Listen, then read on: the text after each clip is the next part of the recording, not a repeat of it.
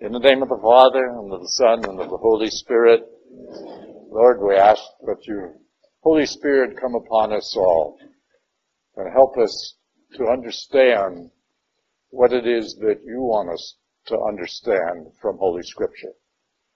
Regardless of what is said, help to enlighten our minds, each and every one of us as individuals, so that we might take away from this meeting what it is that you want to teach each one of us as individuals. So we ask that you help us to open our minds and our hearts to set aside preconceived notions or understandings and just be open to new ways of looking at things. So we thank you for this time together. We thank you and praise you in all things. In Jesus' name. I want to welcome those people that weren't here last week. You'll just have to do extra homework to catch up. That's all. And if you want CDs or copies of last week's lecture, let us know. Just sign the little clipboard over there, and we'll take care of that, and the CD will be ready for you next week. Okay? There are a couple over there from last week that is available if you wish to have them. Okay. A few things that I want to do before we get into the sort of the meat of Hebrews today, and that is sort of revisit some of the subjects that we talked about last week, particularly the meaning of the New Testament and the first covenant. Now, I believe I said that the words testament and covenant were somewhat interchangeable, and many people use them that way, but that's not exactly correct. Covenant is the promise that is made by one person or group of persons with another. Testament, in this case, is the recording of the implementation of that promise. All right. So, when you're talking about time periods or something, it might be all right to make those interchangeable. But if you're getting down to the meat of what the new covenant is versus the old or the first covenant, you've got to get into your mind the understanding of what those covenants are or were. The first covenant, and this is a review for some of you, but it's necessary to understand. The first covenant is a covenant that God made with Abraham to begin the implementation of his plan of salvation. Now, let's go back a little bit before that. God knew when he made mankind that they were going to offend him. But that was acceptable in his mind because anything that is not of God or divinely part of God is imperfect. And anything that is imperfect, or anyone who is imperfect, is going to fail at some time or other. And God knew this right up front. Let me give you an analogy, maybe not a perfect one, again, because nothing else is perfect except God. But when a man and a wife come together in a Christian marriage, they automatically, or should automatically, have the idea that they're going to have children.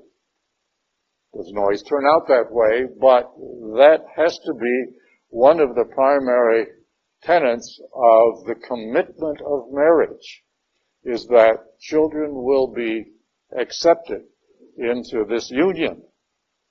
And they know, if they're really mature people, that those children are going to hurt them at some point in time. I mean, that's natural, that's human. But they have children anyways. And you love those children in spite of the fact that they may or they have offended you or hurt you in some way. That is all of course, except mine, Mine.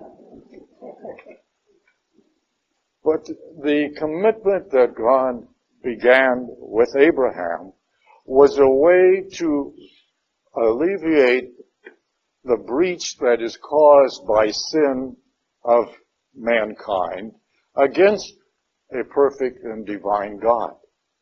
There has to be a way to rectify or resolve that problem. And God knew that. And so he starts his plan of salvation, which of course culminates in the death and resurrection of Christ.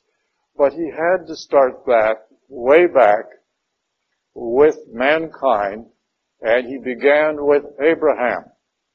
And so Abraham became the focal point of the beginning of his plan of salvation.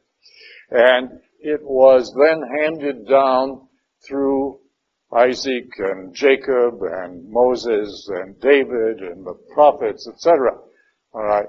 That plan of salvation and that commitment that was made, that covenant that was made, consisted of three things. Descendants or people, descendants of Abraham, that is, land, and God's infinite protection, which is sort of a overall easy way of saying God is divine protection. Okay. But it isn't stated that way because Abraham would not have understood that, nor would any of his immediate descendants. It was something that had to gradually develop over a period of time.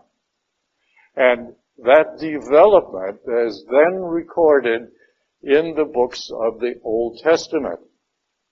So, Testament is the written implementation and the history of God's plan of salvation being developed through the Old Testament people. Is that understood? Is that helpful in any way to kind of put it all together? Because when Hebrews talks about covenant, it's talking about the promise that God made through Abraham and all of the others of the Old Testament. But we're not saying that that was wrong or there was anything wrong at all. What we're saying is that was the beginning of God's plan of salvation. And it was not really perfected until the death and resurrection of Jesus Christ, which then began a new promise. Look at it this way. If a person is, for example, I was at the ceremony and one of the ceremonies, you might say, at the beginning of the building of the New World Trade Center after the destruction of 9/11. The ground was cleared away and so forth. Well, as you know, that building now reaches over 100 stories high. So, to have a building of that height, it had to have a significant foundation. And that foundation goes about 5 levels below ground to give it a significant foundation in order to carry that weight above. So you might think of the first covenant as being that foundation, which was good, which was sound, which was necessary, which was made by God himself. And it was good. But when that foundation was completed, then the part above ground had to start. And that is the time of Jesus Christ. So if you'll go to your handout of last week, you will see exactly what we are talking about when you look at this diagram or illustration here.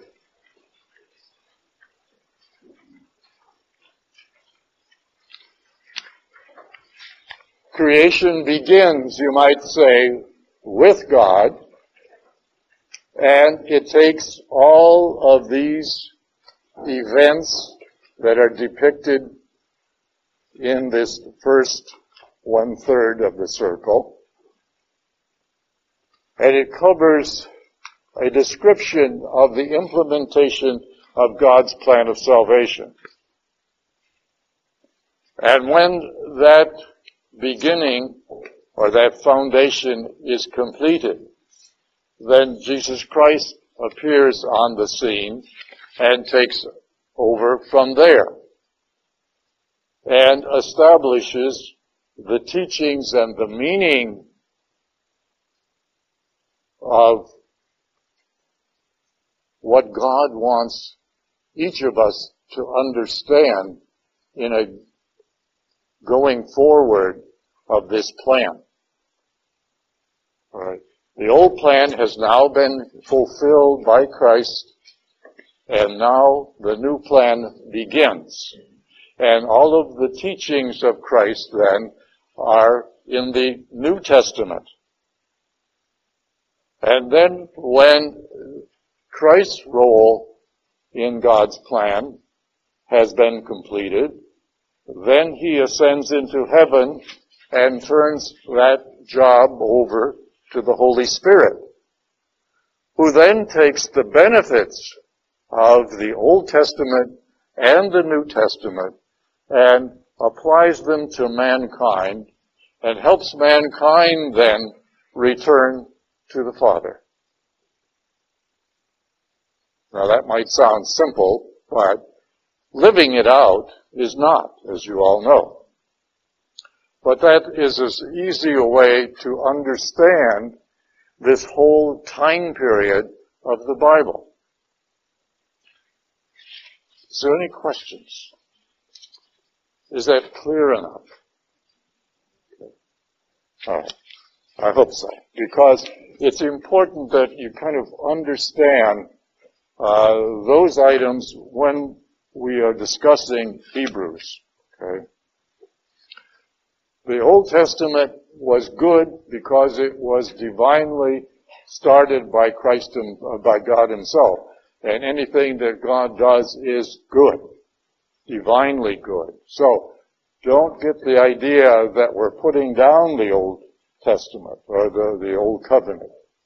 And we call it the first covenant. We don't call the second one the second covenant.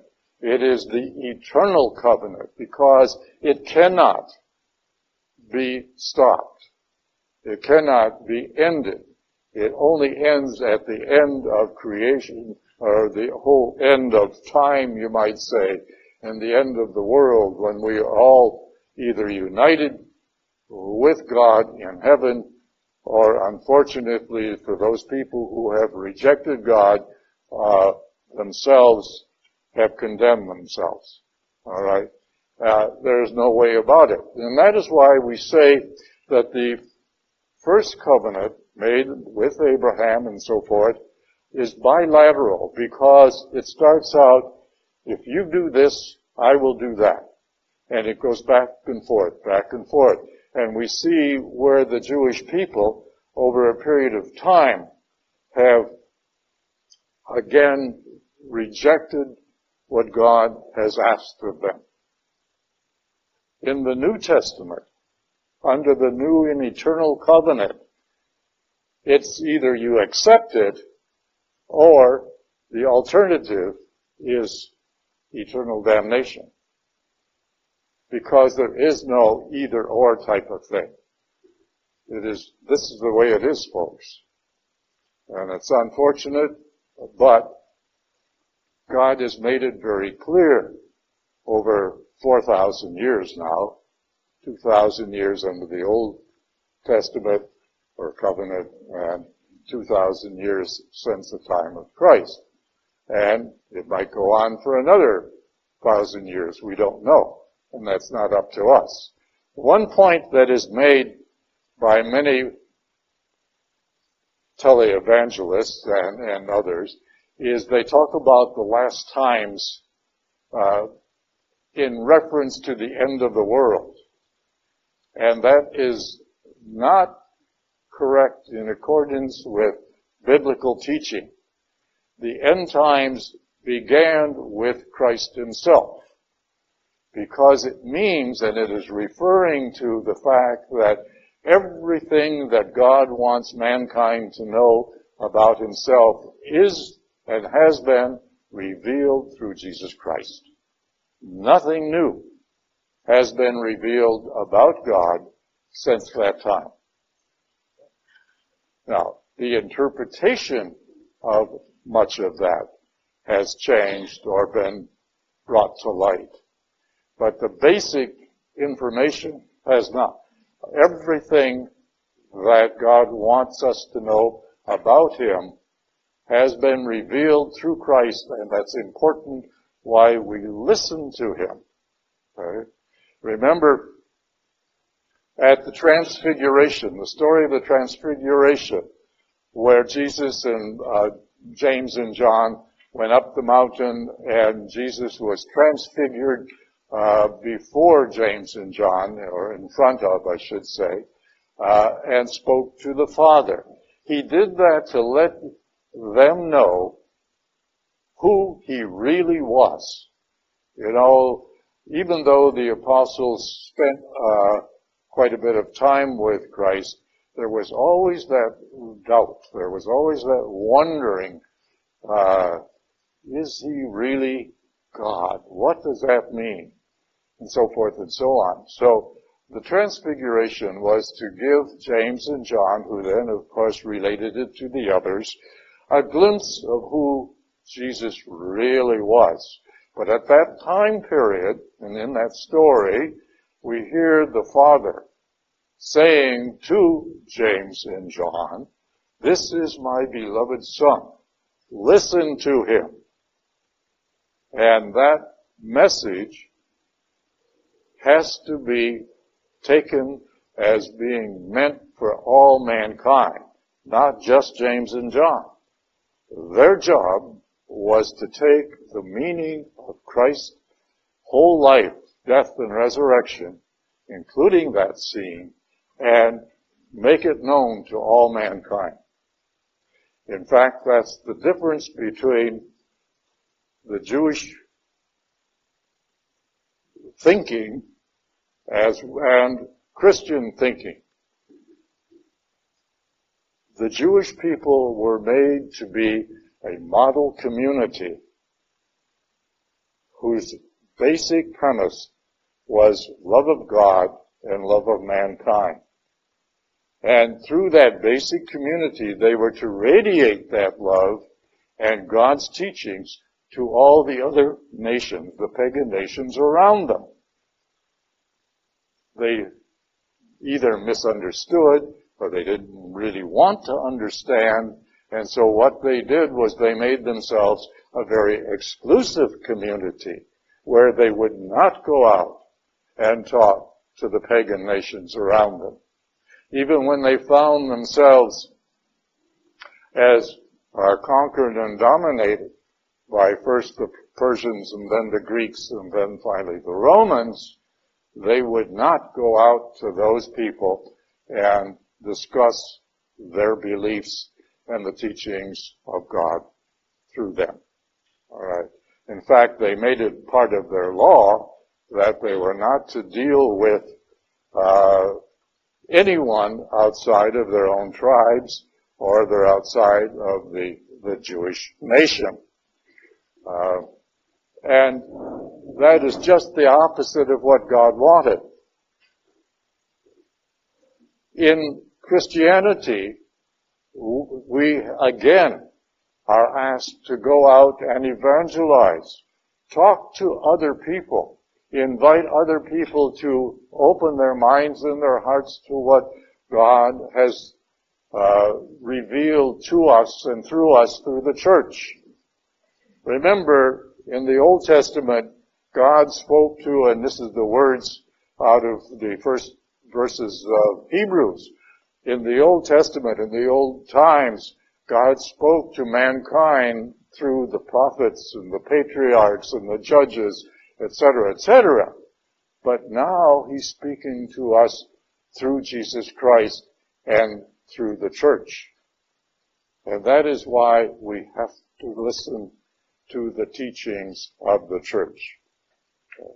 And right now we are in a period of anticipation and perhaps a little bit of quandary as to where do we stand, because everybody's hoping that the new Pope, who is visiting in the East right now, is going to make all kinds of changes.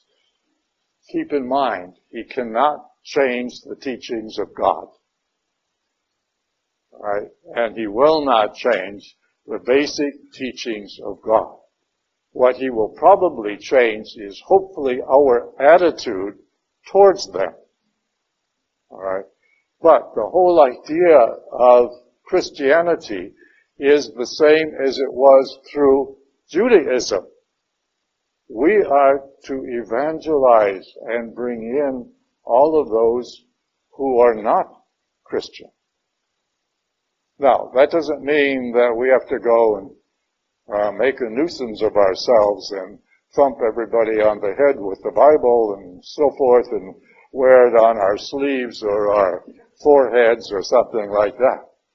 We do it through our speech and our actions.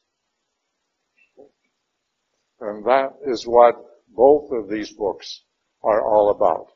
Right? The why in Hebrews and the how in James. Right? Does that make sense? That's what we're all about. That's what we want to get across. Okay. What I'd like to do is spend time kind of reviewing some of the important points of the introduction to the letter to the Hebrews.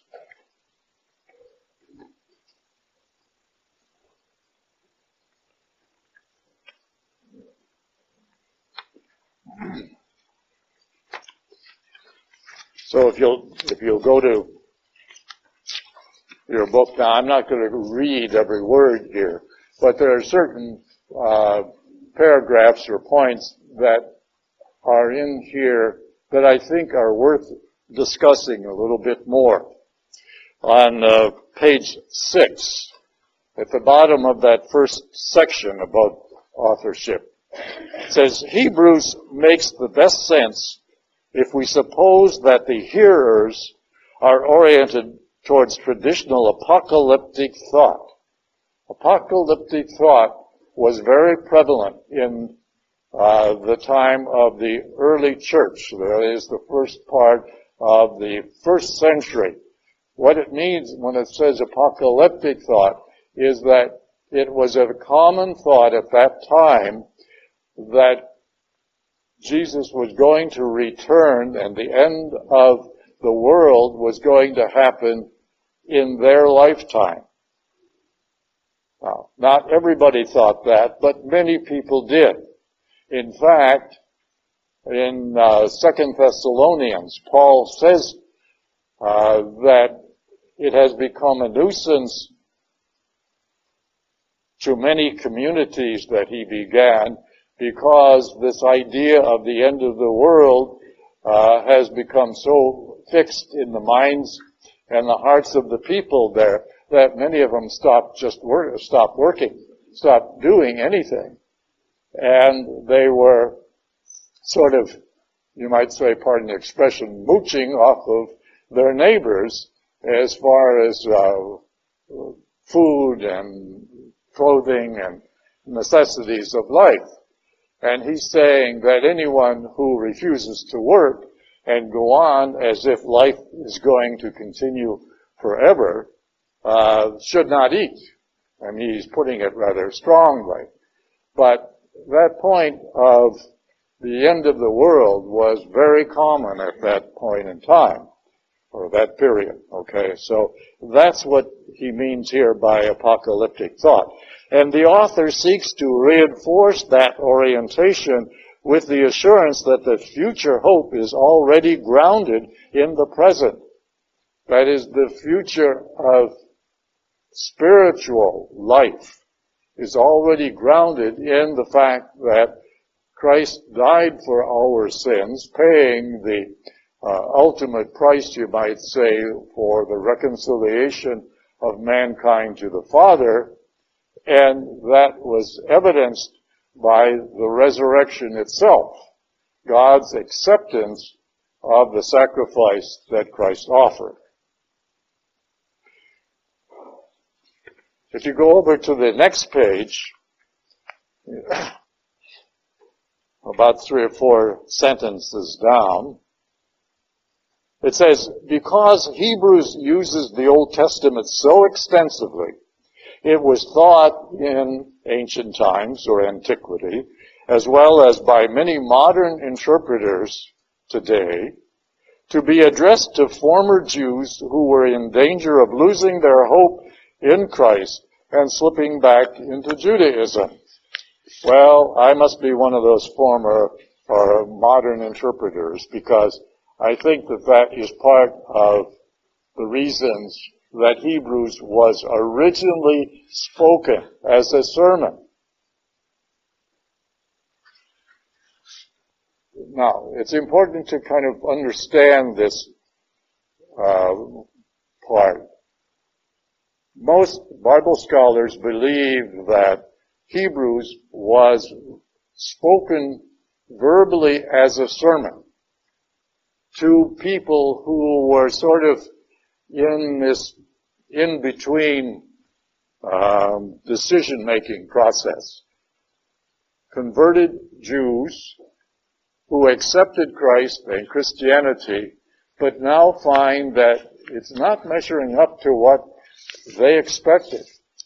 You see, Judaism had a lot of ceremonies, and it had roots in its temple and the synagogues, and it had all kinds of laws and customs and so forth. Christianity didn't have any of that. All it had was the basics from our Mass, the consecration, and the memory, of course, and the teachings of Christ himself. A lot of or most of the writings of the New Testament have not been out yet.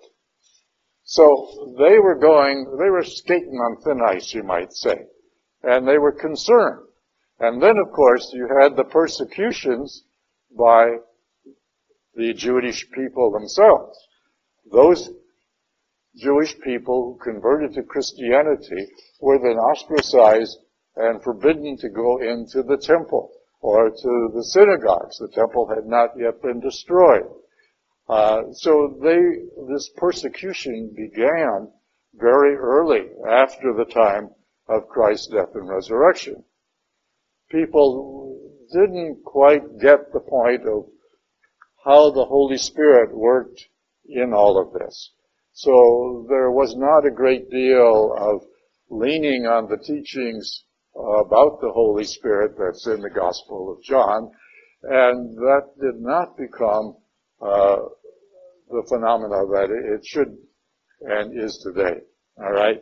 So you had these people that were concerned, and they thought, well, maybe Christ really wasn't all that these guys, the apostles and Paul and so forth, are saying that he is. And, the doubts began to take place. And so the author, the original author, that is the person who spoke this out loud, was trying to convince them, and he does a marvelous job in convincing them that once you've accepted Christ as Lord and Savior and Messiah, you can't go back, because the back was, you're going back into like the basement of the building rather than to the top, the crown, the platform on top or whatever to see. I always think of the Empire State Building. How many of you have been to the Empire State Building and have been to the top? It's a tremendous view. The same way with Rockefeller Center. Both of those buildings have several floors below ground as their foundation. But who wants to go down into the basement? You're not going to see anything except smelly old cars or something down there. You want to always go up. And so these people are sort of told in rather different terms, of course, that they can't go back to the basement. That is Judaism of the Old Testament. Okay. So I feel that you have a large number of Jewish converts that this was addressed to. And then somebody else must have heard this sermon and thought, well, there are so many good points in this sermon. So he takes all of that and writes it down so that it is distributed so everybody can hear it. Does that make sense? Okay, so that's how non-Jews can hear it. That's right. Yeah. And so, as Anna just pointed out, the Greeks and pagans and whoever converted to Catholicism or Christianity then could also have the benefit of reading this because it makes a great deal of sense. Now, the references to the persons of the Old Testament may not have been as clear and important to the non-Jews, but nevertheless, the basics of this letter are still very important. So, it doesn't make any difference to whom it was originally addressed. Let's take it from there as being meant for us today. Because many people are just sort of leaving the church altogether. Not necessarily going to other non-Christian faiths, but just falling away. And that is, as my kids used to say, that's worser. Because you're actually abandoning God altogether. And making, sports and the entertainment world and fashion and food your God today. And that's not where salvation rests.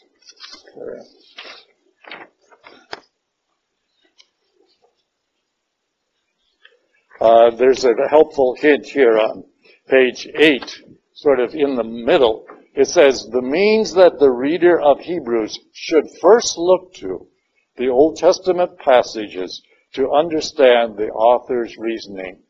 And that's true. As you go through, and we'll do this here because I want to get through chapter 1 today, and gives you an example.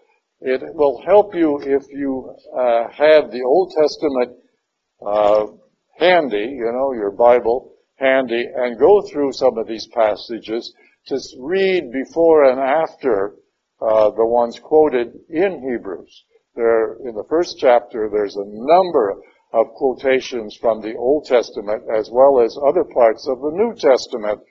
And to really put it all together, it's best if you go back and read a little bit of where those Old Testament passages are and what they pertain to. Okay. Down at the bottom of page 8 says, the first section of Hebrews, that is the beginning right through chapter 4, verse 13, deals with the Word of God spoken to His Son and exhorts the hearers to pay attention to this Word more carefully than to God's Word communicated through the angels or through Moses. the whole idea of angels to the Jewish people prior to the time of Christ, or even up through the first century, was quite extensive. In other words, angels were a way of God communicating to people, either in dreams or actual apparitions, or many other ways. God also spoke to his people because, remember, the Holy Spirit wasn't released to mankind until after Christ's death and resurrection, and there was no church in the way that we have church today. And so the patriarchs, Abraham, Isaac, and Jacob, the judges, and the prophets were the primary speakers of God's word to mankind at that time. The word prophet, again, please understand, the word prophet does not mean, in a biblical sense, someone who tells the future. Although we have gotten to use that term sort of in reference to people prophesying, meaning telling the future. That's not what it meant in the early days. It means, still means, it was somebody who spoke for God. If God was speaking to these people about something in the future, sometimes the prophets understood that, and sometimes they didn't. But it was the message coming from God through these people. Today we don't have prophets because, why? We have the church and the Holy Spirit on individual basis. Okay? But it is the church, and we don't have angels speaking to us today for the same reason. It is the church that speaks to us and interprets what God originally gave to mankind through Jesus Christ. Okay. But in Hebrews, there is a great deal of trying to convince the Jewish people who were sort of waffling back and forth that those people in the past were needed, were necessary, were good, but no longer. And they will not be recognized in the future. Okay. Let's drop down to the middle of page 9 here. It says, this sermon is important because it shows us more clearly than any other New Testament writing the extent to which the interpretation of the Old Testament played a role in the development of early Christian thought. Such a role can be seen in most New Testament books, and it is important that the Christian belief in the continuity of salvation history from creation to redemption, that is, from the beginning of time through the life, death, and resurrection of Jesus Christ. But Hebrews illustrates it in a very special way.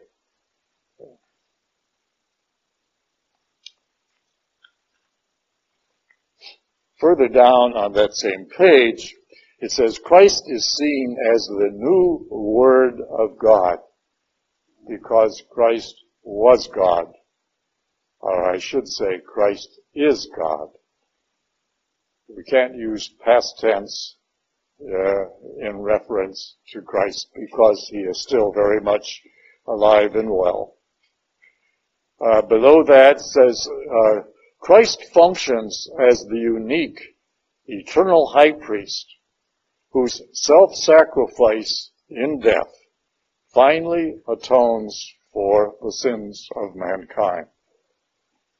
And Christ's own insight into the heavenly world of God is the model of faith that Christians need to persevere in their hope. Now, what does that mean? Well, when we get into the second part,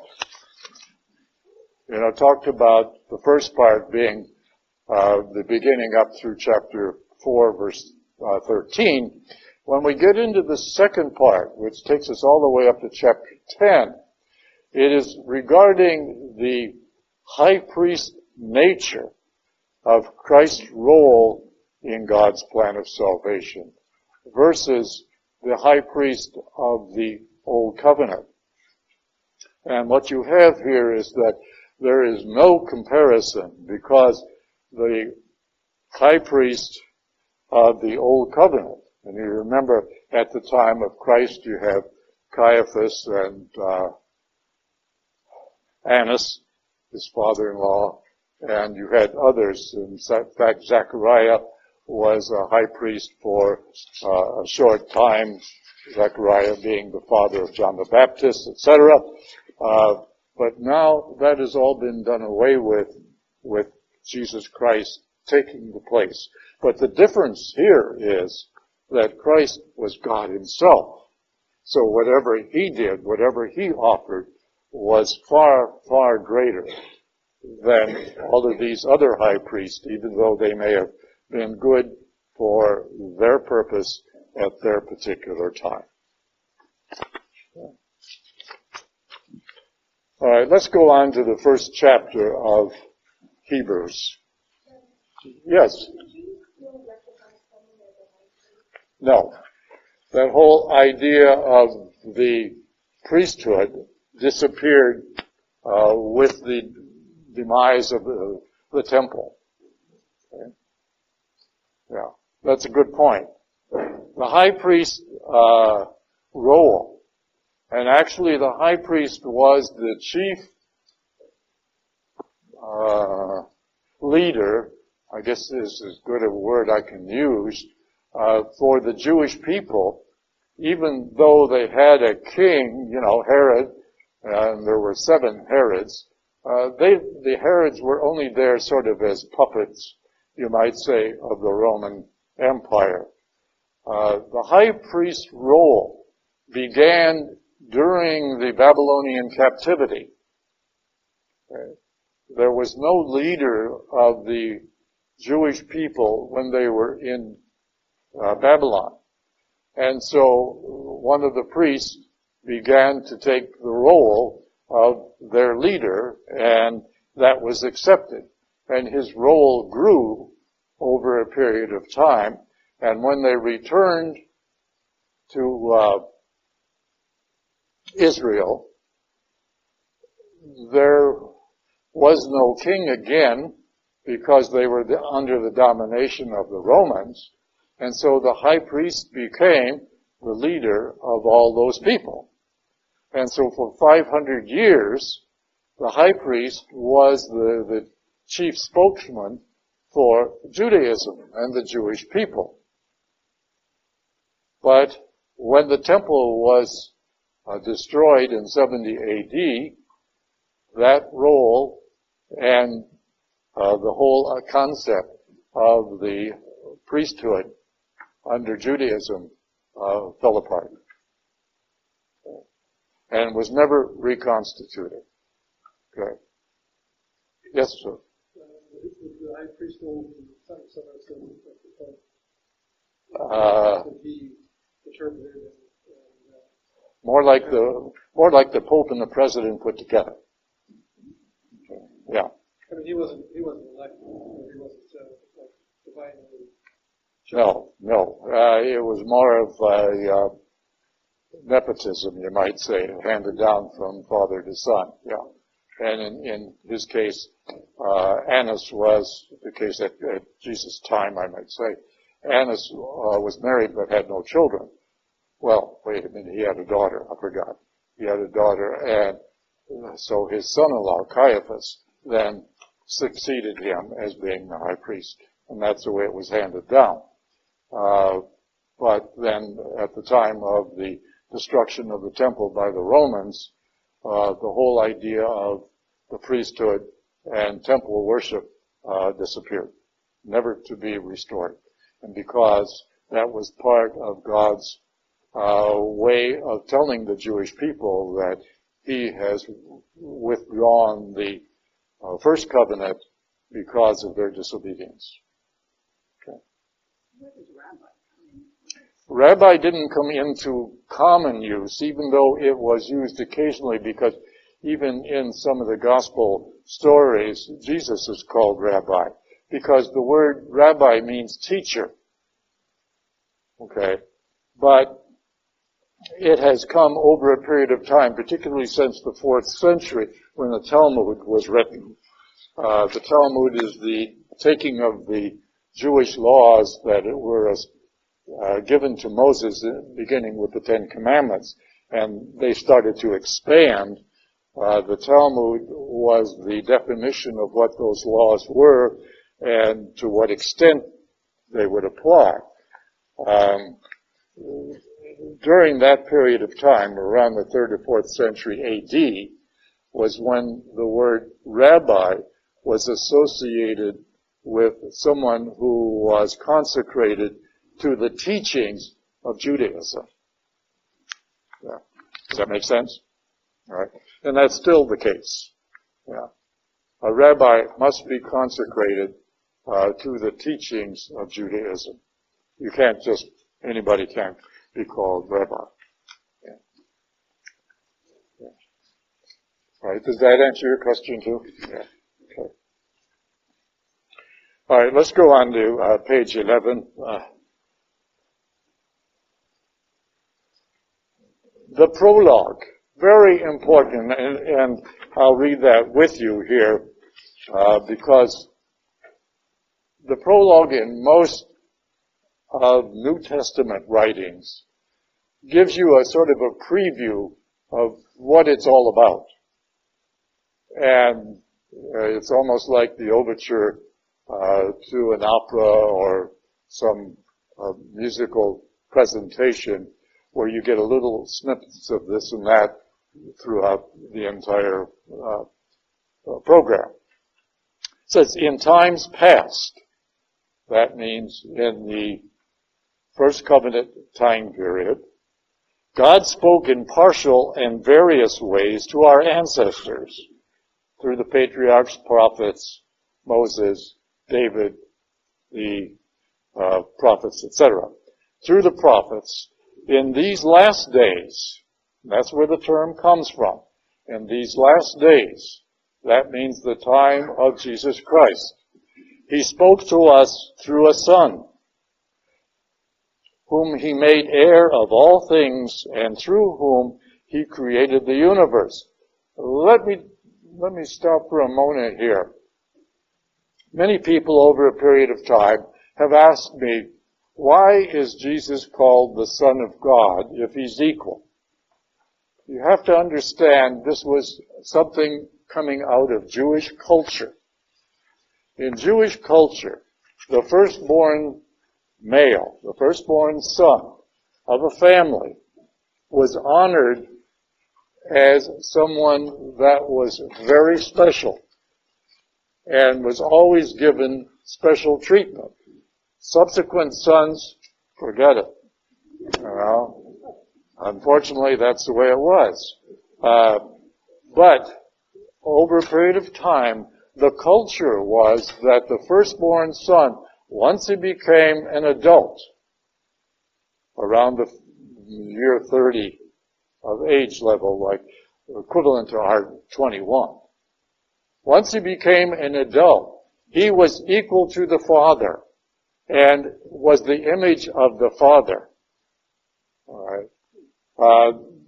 For example, if the father, or when the father died, if he died prior to the firstborn son, the firstborn son would inherit everything. The mother, forget it. All right. But he also inherited the obligation of taking care of his mother as well as any siblings. All right. That's why throughout the New Testament, Jesus is constantly concerned about widows and orphans. as well as poor people. You see those three words linked together many, many times throughout the New Testament. And that is because widows and orphans or children of minor age had no rights whatsoever and could not inherit property. They could earn property on their own, but they could not inherit property. All right? And they had no legal standing. And so Jesus tried to get people to change their minds on that subject because it just didn't make sense. It was not fair. It was not part of his love of God and love of neighbor. And after a while, it became a rather inconvenient hardship. All right. But going back to Jesus being the Son of God, the whole idea is, and that's why Jesus did not start his public ministry until around the age 30, because that is when people were recognized as an adult. If he had started his ministry, say, at 20, they wouldn't have paid any attention to him because he was a kid. And, they didn't pay any attention to any kids at that age. So that's why the whole idea of God or Jesus being the Son of God, he's the second person of the Blessed Trinity. He is part of God. He is equal to God. But in human terms, he has to be fitted into the culture of the time and the writing. And the only way he could fit into the culture would be to be recognized as the Son of God, which was not demeaning in any way. It was actually an elevated position. But we don't see it that way because it's not common to us. Does that make sense? Okay.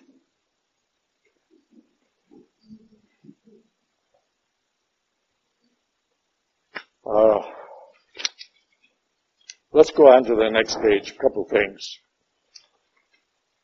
The theme that permeates the whole sermon is how to hear and respond to God's revelation. And that's important for all New Testament writings. We have to listen to them and keep in mind the foundation that was established through the prophets, through Abraham, through God and all of the Old Testament people. Okay. We have to constantly remember that the Old Testament was founded by God. It was divinely established and very important, but it was also completed and fulfilled by Jesus Christ. Remember, Jesus in John's Gospel said, I did not come to abolish the law or the prophets, which is another term for the Old Testament. They didn't use that term in those days. I did not come to abolish the law. I came to fulfill it. And he did. All right? So that doesn't mean that we're putting down the Old Testament. It means that it has been completed, and now we must take up what belongs to us through the offering of Christ and the New Testament writers. Down at the bottom of this page, there's an important statement about the angels. It's about 2 or 3 sentences up from the bottom. It says, first, the angels were thought, in some sense, to be the mediators of God's word in the law of Israel. Well, yes, they were. Which was superseded by the Christian gospel. All right. And that's just what I got through saying, is what was given to us through the writers of the Old Testament was good, and still is good in many ways, as establishing the foundation. But now, those writings have been completed by the life, death, and resurrection of Jesus Christ, and now we must look to the message that is given to us through the Gospels. Now, and of course, the word Gospels, when it's in a small case lettering here, it refers to all of the New Testament writings, not just the four Gospels. Is that understood? Yeah. Okay. You got some important points on the next page. But one of the things I want to do here is to show you how this author has now used quotations from the Old Testament to emphasize his teaching. Beginning with verse 5 here, the Messianic enthronement says, "For which of the angels did God ever say, 'You are my son, this day I have begotten you'?" And that's out of Psalm 2, verse 7. You have to remember is that the educated people, the educated Jewish people, knew Scripture backwards and forwards because there weren't many other books, You didn't have all of these romance novels and stuff in those days. So the only thing people had to read was Holy Scripture and a few Greek theological tomes and so forth. And there were a few other stories, but mostly history. But the most basic thing that they had, and the most common thing that they had, was the Scriptures. And so the educated Jewish people of that time period knew Scripture backwards and forwards. So all you had to do was to make a reference to virtually any part of Scripture, and they would understand immediately where it was coming from. Let me give you an example. Jesus did this on the cross when he says, my God, why have you forsaken me?" Well, that would be a natural statement for somebody who was in agony, about to die, and hanging on a cross, wouldn't it? But that's not what it means. What he's saying here is going back and quoting Psalm 22. The very first words are exactly the same.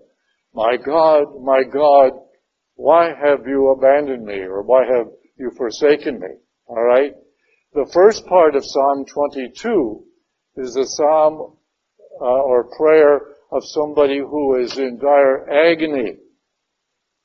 But the second part of that, and a lot of people don't get around to reading the second part of that, but the first part talks about the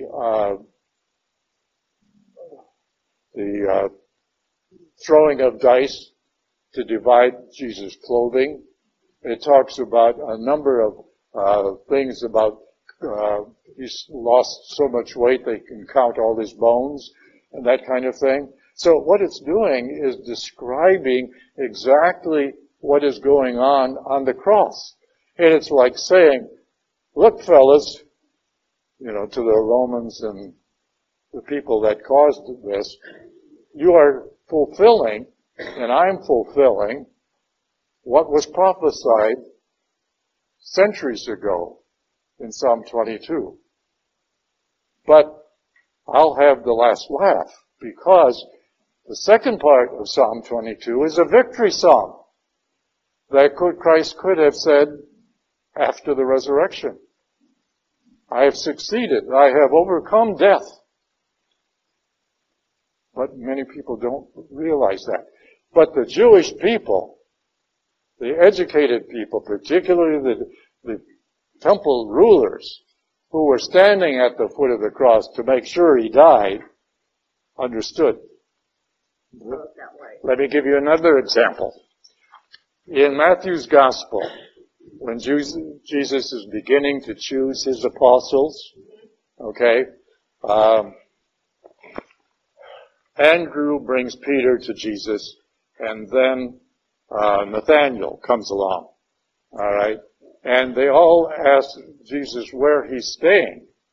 And Jesus says, quote, "The foxes have dens, and the birds of the sky have nests, but the Son of Man has no place to lay his head." Now that might be a kind of a strange response to us today if we ask somebody where he's staying. But that's the first words out of Psalm 84. Exactly. And what it's referring to is that the Son of Man, God, Jesus, is not at any one place. You see,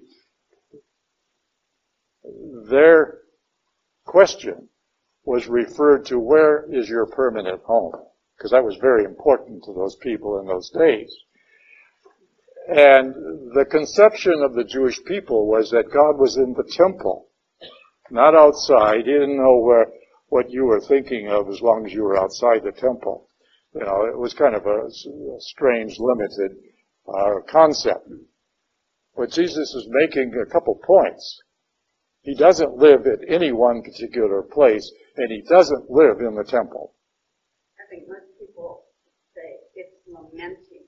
He's saying for me. Yeah, You know, but that's not so. No, it's not so. Yeah, you're right. The Jewish people understood when you would give them only a few words from a various portion of Old Testament writings, what was meant. Okay. Let me give you an example out of here.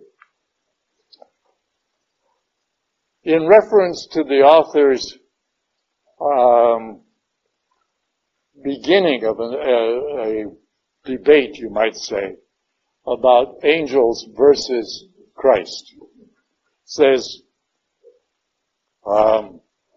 to which of the angels, any of the angels, did God ever say, "You are my son, this day I have begotten you"? Right out of Psalm 2. Very interesting psalm. I would recommend it highly. Or, again, "I will be a father to him, and he shall be a son to me."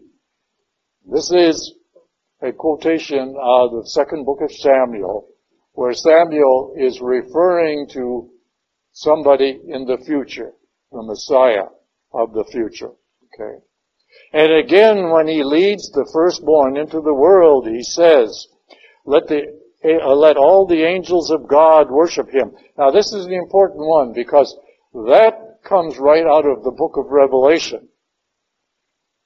Now, the book of Revelation, we know, was not written until the end of the first century. We don't know exactly when, but somewhere around the last 10 or 15 years of the first century. If this is truly out of the book of Revelation and not out of some general, commonly used phrase, then that would mean that this letter was written towards the end of the first century. And because of the nature of the entire letter to the Hebrews, we have no way of knowing when this was written. And it could have been written any time, because it does not mention the destruction of the temple. It sort of leaves that door open. So that's always been a time period when people would be able to discern when something was written. If it mentions the temple as something available or ongoing or present, then you knew it was written before 70 AD. If it mentions the destruction of the temple, obviously, then it's written after 70 AD. But Hebrews doesn't say one thing or the other, one way or the other. But this quotation is right out of the book of Revelation, chapter 1, verse 5. So, it kind of leads us to believe that the possibility that this was written towards the end of the first century. Again, the author is saying, of the angels, he says, he makes his angels winds and his ministries a fiery flame, which is right out of Psalm 104, verse 4. But again, your throne, O God, stands forever, right out of Psalm 45. And a righteous scepter is the scepter of your kingdom, the continuation of that same one. Or, you love justice and hated wickedness, and therefore God, your God, anointed you with the oils of gladness above your companions. Again, this is out of the New Testament. Philippians chapter 2, verse 6 to 11. If that is true, and we know Philippians was also written towards the end of the first century, then this whole letter. Now, let's look at it this way. There's two time periods in this letter. The one when it was originally spoken of as a sermon, and the other one when it was finally written down and disseminated to all those. So, the original speaking of the sermon could have been much earlier, because it takes time to write these things down on parchment or, whatever in those days and get it published. So, again, it leaves the door open as to the time period, but it looks a little more leaning towards the end of the first century. Again, at the beginning, or on the next page we go over, at the beginning, our Lord established the earth, and the heavens are the works of your hands. They will perish, but you remain, and they will all grow old like garments. Now, that comes right out of the book of Jeremiah. You will roll them up like a cloth, again Jeremiah, and like a garment they will be changed. But you are the same, and your years will have no end. Speaking of Jeremiah, Jeremiah lived in the early part of the 6th century and the 5th century BC. And Jeremiah wrote a great deal of his book or his writings to kind of give the Jewish people hope in their return to the Promised Land from Babylon. All right. Remember, many people that lived in Babylon when it was released in 539 BC, they were not familiar with Israel because many of them were born in Babylon. They were there for 50 years. So a good number of the people were born there and had no understanding of what Israel was really like. Okay? And so when they finally came back, they didn't know what they were going to find. They didn't know what they were going to be up against. And then when they did get back, you had this clash between the returnees and those people who never left in the first place. And that didn't work out very well. All right. So Jeremiah is one who came back, if he ever left, and we're not sure of that, is trying to give the people at the time of the return hope that things will work out because God is with them, and their returning was the work of God himself. And so that's where this is coming from, all right? Because the people that this is being addressed to were in that same flux, you might say, in their minds. Is this the right thing to do? Should we leave Christianity and go back to Judaism, just like the people in Babylon? Should we really leave Babylon and go back to a country that we've never known? But to which of the angels has he ever said, sit at my right hand until I make your enemies your footstool. Okay. Again, another psalm. Are they, and this again is the author now speaking, are they not all ministering spirits sent to serve for sake of those who are to inherit salvation? It gives us that whole idea of what the first covenant was all about, but it has now been completed and is to be renewed, strengthened, and fulfilled through us under the second covenant. Thank you, Dorothy. All right. Most Bibles have cross-references, all right, either in the footnotes or in this case, for example, here. These are all the cross-references where certain passages here, which are marked with an asterisk, are then referenced to give you an idea of where else they may be. All right. So that's how you can tell if you go to a Bible like this and look at some of the wording from your little booklet. You will then be able to tell what area or what booklet from the Old Testament it comes from, or perhaps the New Testament. Very good. All right, very good point. This gentleman is asking about when Christ calls himself the Son of Man. All right, that phrase comes right out of the book of Daniel, chapter 7. All right, and it's used here in sort of a humble way. Because if Jesus had called himself the Son of God right off the bat, they would have thought he was a little, because that was a big, big no-no in his day and age. All right.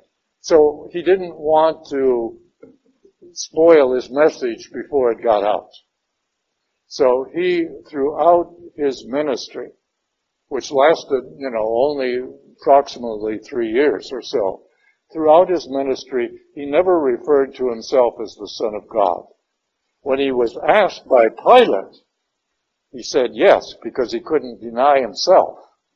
But in reference to himself, at other times, he uses the word Son of Man. Now, as I said, that comes right out of the book of Daniel, and it is referring to somebody who is, again, greater than the angels. Interesting point. The first temple of Judaism, that is the hard temple, was built by Solomon in the 9th century BC. It was destroyed by the Babylonians in the 6th century BC. When they came back from Babylon, they repaired or restored as much as they could of Solomon's temple. All right. But that fell into a great deal of disrepair and need and crumbled and so forth. And that's mentioned in the book of Hezekiah, one of the prophets, okay, or kings. Book of Kings, I should say. So, Herod the Great, in the 1st century BC, built the second temple. And that's referred to always as the second temple, Solomon's temple being the first, Herod's temple being the second.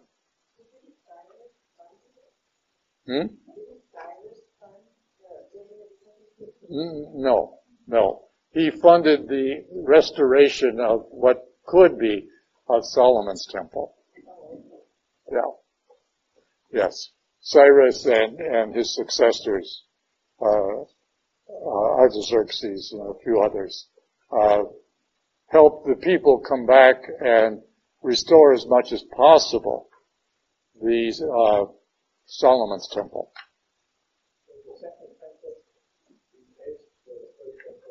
Yes.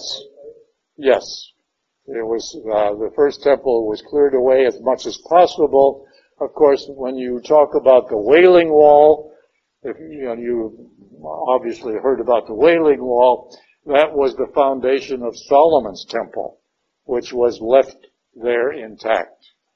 Okay? And it's still there. Okay? But that's Solomon's temple. Herod's temple is built right above that, and it's all within the same courtyard. Yeah. I've been there. Been there, done that. Okay. All right. Yes, Cora? The New Testament? Not necessarily. Now, this is an interesting question that Cora asks. If she were to advise somebody who wanted to know about Christ, would they have to go to the Old Testament to learn about Christ? Is that sort of something like that? Yeah, okay. Because they said we just study Jesus Christ. Because Well, you're right. all these difficult. But for somebody starting to read the Bible seriously, to understand about Christ, I would recommend that they start with the Gospel of Matthew. Because Matthew is probably the most complete that gives you the life of Christ. All right? And it also refers to a great deal of the Old Testament, just like we were talking about and like Hebrews does. All right? So that when you are studying Matthew and it refers to something of the Old Testament, you should go back to that portion of the Old Testament and read about it, because Matthew uses the phrase, and this was done, whatever he's talking about, was done to fulfill what somebody said or what somebody did in the Old Testament. Okay, so if you go back, then you get both sides. And gradually, if you go through all four Gospels and do that, you'll get a great deal of the Old Testament. Yeah. I think the popular point of view is John, isn't it? Well, John is so completely different from the others. The others are more biographical, all right? They take Jesus from his birth to his death. John doesn't do that. John comes from a totally different point of view. The first three, what we call the synoptic Gospels, look at Jesus as a man who also happened to be God. John's Gospel starts at the other end, and this is God who became man. Why? And goes on from there. So John's Gospel does not follow in a chronological order. It takes things from different parts because it fits the theological point that he's trying to make. In the name of the Father, and the Son, and of the Holy Spirit. Lord, we thank you for this time together. We thank you and we just praise you for so many graces and blessings that you have given to us through Holy Scripture, and the freedom now to study it as we wish. So we ask your blessing on our efforts as we go forward. Help us to open our minds and our hearts to really understand how each of these books apply to us today. So we thank you for this time together. We thank you and praise you in all things. In Jesus' name.